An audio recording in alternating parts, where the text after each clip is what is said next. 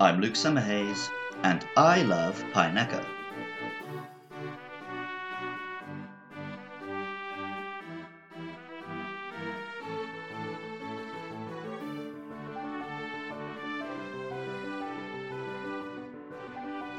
As a child playing in the woods, pine cones are cool. Chunky wooden balls of platter, solid enough to pick up, play with, and throw around, but not so solid that they do serious damage when they inevitably start getting bounced off people's heads.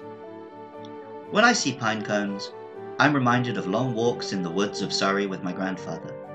I'm reminded of poking twigs into them to make little characters. I'm reminded of Gandalf igniting them to launch fireballs at the orcs in The Hobbit. And naturally, I'm reminded of Pine Echo.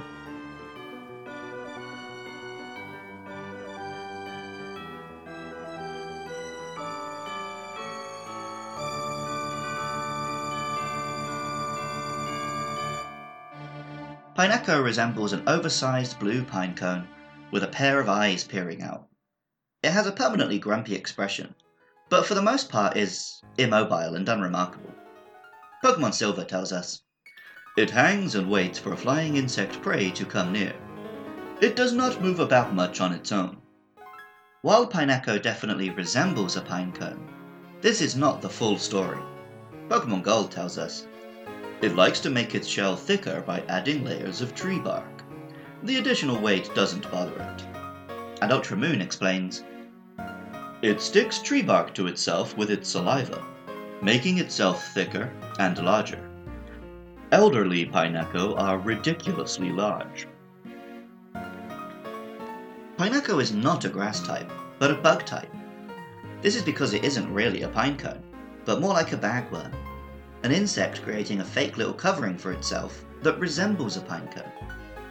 Real-life bagworms are actually moth larvae, who create their casing from silk, twigs, and detritus as a little shelter in which to rest, and eventually undergo metamorphosis. Most trainers probably had their first encounter with Pine Echo by shaking a tree in the Johto region with Headbutt. Pine Echo drops down, resembling not just a pine cone, but also a hand grenade. This resemblance is more than skin deep.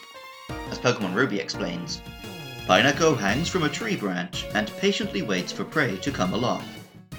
If the Pokemon is disturbed while eating by someone shaking its tree, it drops down to the ground and explodes with no warning." In the anime, Brock had a Pine Echo. Eventually, while battling Team Rocket, it evolved. All Pine Echo can do the same when, at level 31, they become Forretress. Forretress is a weird little Pokemon, almost looking more like a character from Mega Man, or the little robots from the Black Hole, or Batteries Not Included. Those two eyes still peer from a solid shell, but the shell is now spherical and made of steel, with cannons protruding from the cracks as well. Pokemon Emerald tells us, "It keeps itself inside its steel shell. The shell is opened when it is catching prey, but it is so quick that the shell's inside cannot be seen." This Ferrous Forest Fortress is kind of the first steel Pokemon, if you don't count the Magnemite line, who gained their typing after their introduction. Appropriately as an ambassador for the type, Forretress is a solid tank. It carved out a half-decent competitive niche as a monster which can stand firm, deploying spikes and spin attacking away the opposing teams, then explode and take out a foe at the appropriate time. As someone who always likes to think of his Pokemon as real pets or friends, a tactic based on letting one of my monsters self-destruct always feels unpleasant. But there's no denying it, Forretress is good at what it does. Music for Luke Loves Pokemon is by Jonathan Cromie. Artwork for the show is by Katie Groves.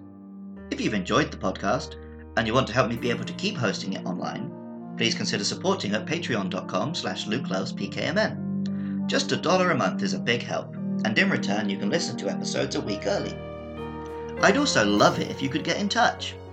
I upload this podcast every week, and the numbers tell me people are listening, so please say hi. The podcast is on Twitter and Facebook at LukeLovesPKMN, or you can leave a 5-star rating and review on Apple Podcasts or wherever you're listening. Our next 2 episodes will be about Dunsparce and Gligar, so feel free to share your thoughts about those or any other monsters. I love Pine Echo. And remember, I love you too.